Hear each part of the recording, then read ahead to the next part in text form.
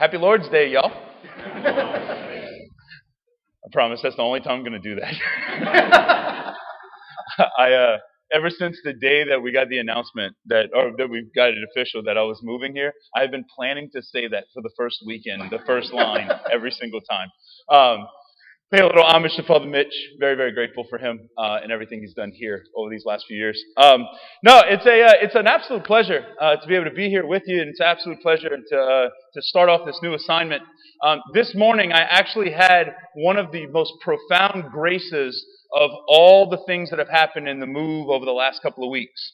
On a Sunday morning, a priest was able to wake up before his alarm clock naturally. Usually, in my previous parish, we had a 7 a.m. Mass, and what that meant was when you have 7 a.m. Mass, the priest has to wake up at least 5 a.m. so you can drink your first cup of coffee, unlock the church, put on the air condition, do your holy hour, drink your second cup of coffee, walk over to the church, and then take a shot of espresso before you start Mass, right? But for me, I woke up this morning, it was 8 o'clock, and I had my alarm set for 8:30, and I was like, man, this is like heaven, this is amazing. One of the things about that, like, I hate waking up. I am terrible at waking up. I'm a gold medalist when it comes to snoozing. I remember one year in college, I made the mistake of scheduling a 7:30 morning class, an 8:30 morning class, a 9:30 morning class, and a 10:30 morning class. What that meant is that whenever my alarm would go off, I would reset it, and then reset it, and then reset it an hour every single time, and then I would sleep for 4 hours broken, and then be late to everything and just skip class, and my grades were about as good as you can tell because I'm not an engineer, right? I'm a priest.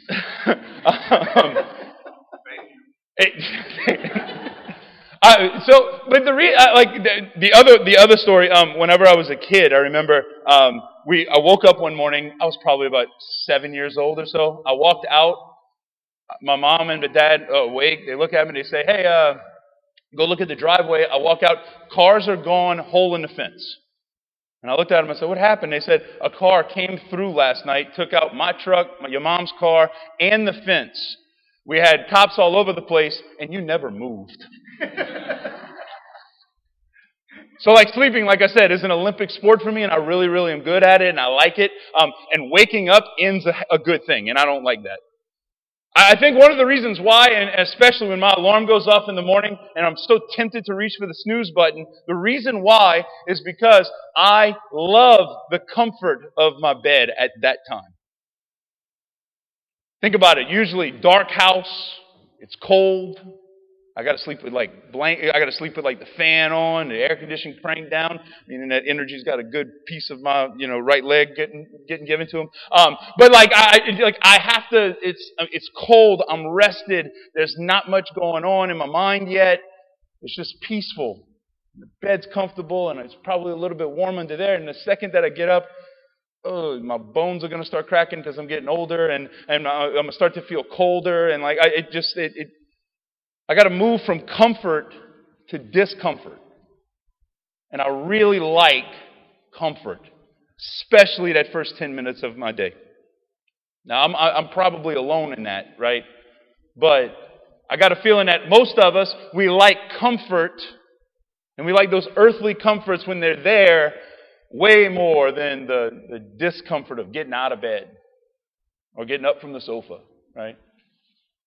Today, our first reading talked about how God is going to give His chosen people of the Old Testament true comfort. He is going to bless them with true comfort. But that true comfort comes in a way that they don't expect. Not like a bed, early in the morning, warm, toasty, snuggled up, right? The comfort that God offers is not a comfort of this world and this time and in this life. It's a comfort that is of the next world and our next life. It's a comfort that is us with Him for all eternity in heaven. That's the comfort that God offers. which paradoxically means that we might have to embrace a little bit of discomfort in this world. Pope Benedict and Pope Francis. Pope Benedict once said, "You're not made for comfort, you are made for greatness." And Pope Francis kind of builds on that when he was speaking to World Youth Day in 2016. He was speaking to the youth of the world, and he used this image, and he said, the comfort that the world has, he called it sofa happiness. And it's just like it's Pope Francis, right? That's the kind of language he uses. Like it's just kind of awkward and it catches you off guard a little bit. But sofa happiness. And he said, what is sofa happiness? Sofa happiness is sitting down. There's no movement. Usually it involves something like Netflix. Just consuming. Or something just scrolling. Just distracted. It's just give me. It's lazy. And it very, very quickly grows dull. I don't know about you, but if you've ever sat down and just binged 5 episodes of something on Netflix, like an entire afternoon and just watching TV, and then you get up and you go to the kitchen because you probably need a drink or something, right? And you get up and you start walking across the house, you just feel gross. Because the comfort of the world does not satisfy. It's not enough. Sofa happiness is a mirage. It fades away. It goes away. There's a place for rest. But whenever we abuse it, it just becomes gross and boring and dull. But God wants to give us a different kind of comfort. A comfort that satisfies. And He does it in an uncomfortable way. Today in our gospel, what is it that Jesus is doing? He's looking at these 72 and He's sending them out to go and proclaim His message. He is getting them to fulfill this missionary call, this evangelization call to go out and to spread the message of the gospel to anyone and everyone that will listen. Now, when we hear that, we're sitting there thinking, well, how hard could that be? South Louisiana, it wouldn't be that hard. First of all, yes, it is, because I know one summer, first of all, if that's the case, think about at your dinner table at Thanksgiving, deciding to talk about your faith. You're probably going to get some crooked looks, right? Especially that aunt that's sitting on the corner over there. They got all the problems, right? Everybody got one of those aunts. That's why I'm saying that. But I remember one summer, me and another seminarian, we were assigned to go do door-to-door ministry, and all we did was we walked through neighborhoods and knocked on doors and basically did the Mormon thing without the bike helmet, right? And we just went, do you know Jesus Christ? The amount of times that I was told to get off of people's property in very, very colorful language is it's humbling. It's humiliating even. It's hard. And if it would be hard now to do that, just imagine the radical thing that Jesus is saying to these disciples. He tells them today, He says, go out to the towns that we are going to go to. They have not gone to these towns yet. They do not know who Jesus is. They never heard His word. They're just going to spread a reputation about Him ahead of Him. And they're going to do it in a place where the Roman Empire is strong. Where you're going to come and talk about another cult that might be against our gods. They got political issues there. Under penalty of death. Sending you out like lambs among wolves. The daunting task of going do this already isn't comfortable. And then He says, oh, by the way, don't bring a change of clothes. Don't bring extra money. Don't bring extra food. And when you're going from place to place, don't talk to anybody.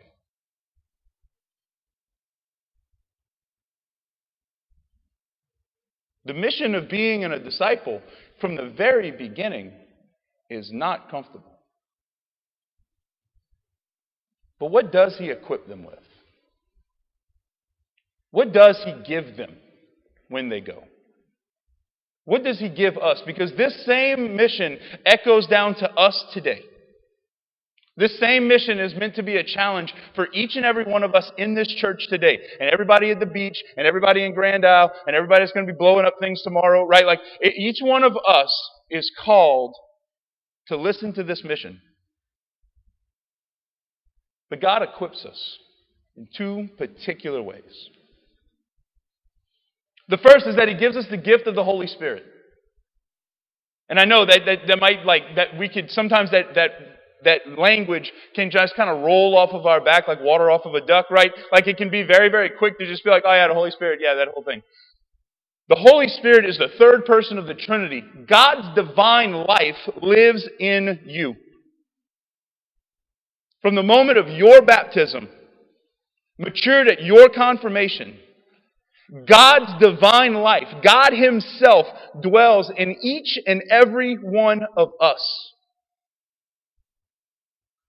His grace is in us, is with us, has claimed us as His own, and sends us out. God is working through you.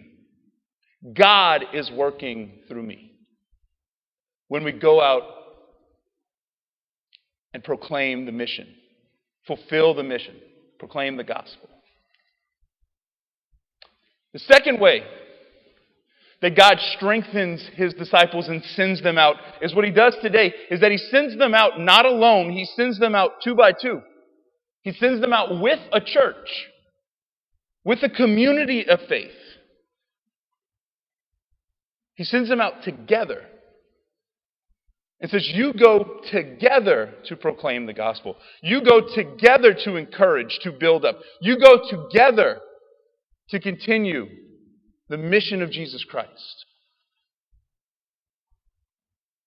Now, the beautiful part is that togetherness is something that we see here in this church right now. As we see in churches all around our diocese and all around the world, communities of faith that are walking together towards Christ and reflecting the mission out.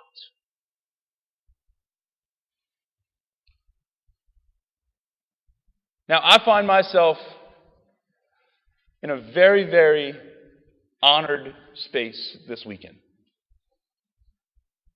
Because the beautiful thing is that in walking into this new assignment, which I've prayed a lot about this over the last couple of months and just what it's going to look like and what it's going to be like. And wow, it's now finally here, and saying goodbye to another community is hard, and saying hello to another community is hard, and just the moving and everything else, right?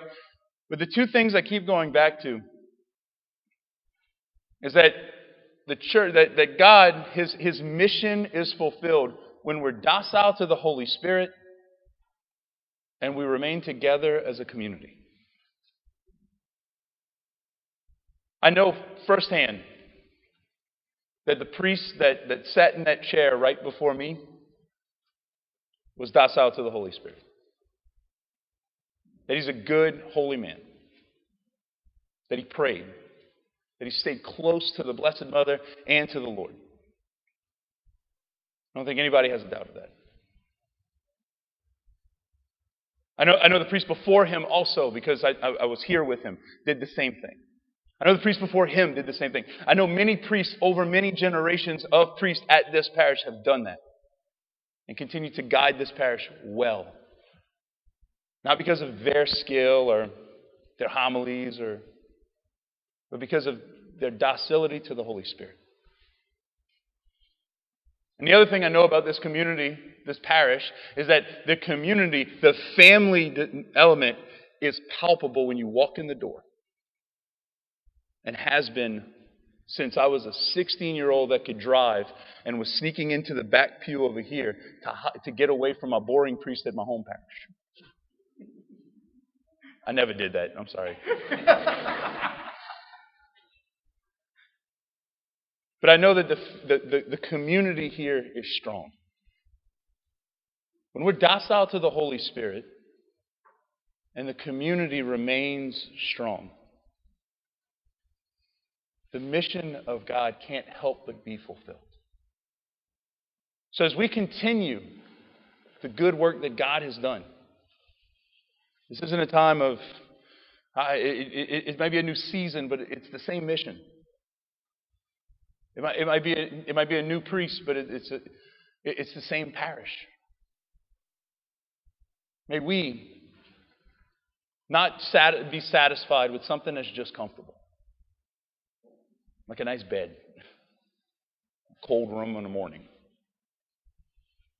But let us strive for what's great. Strive for a happiness that lasts. Strive to fulfill the mission that God has given us so that we can reap the comforts that await us in heaven. Amen. Amen.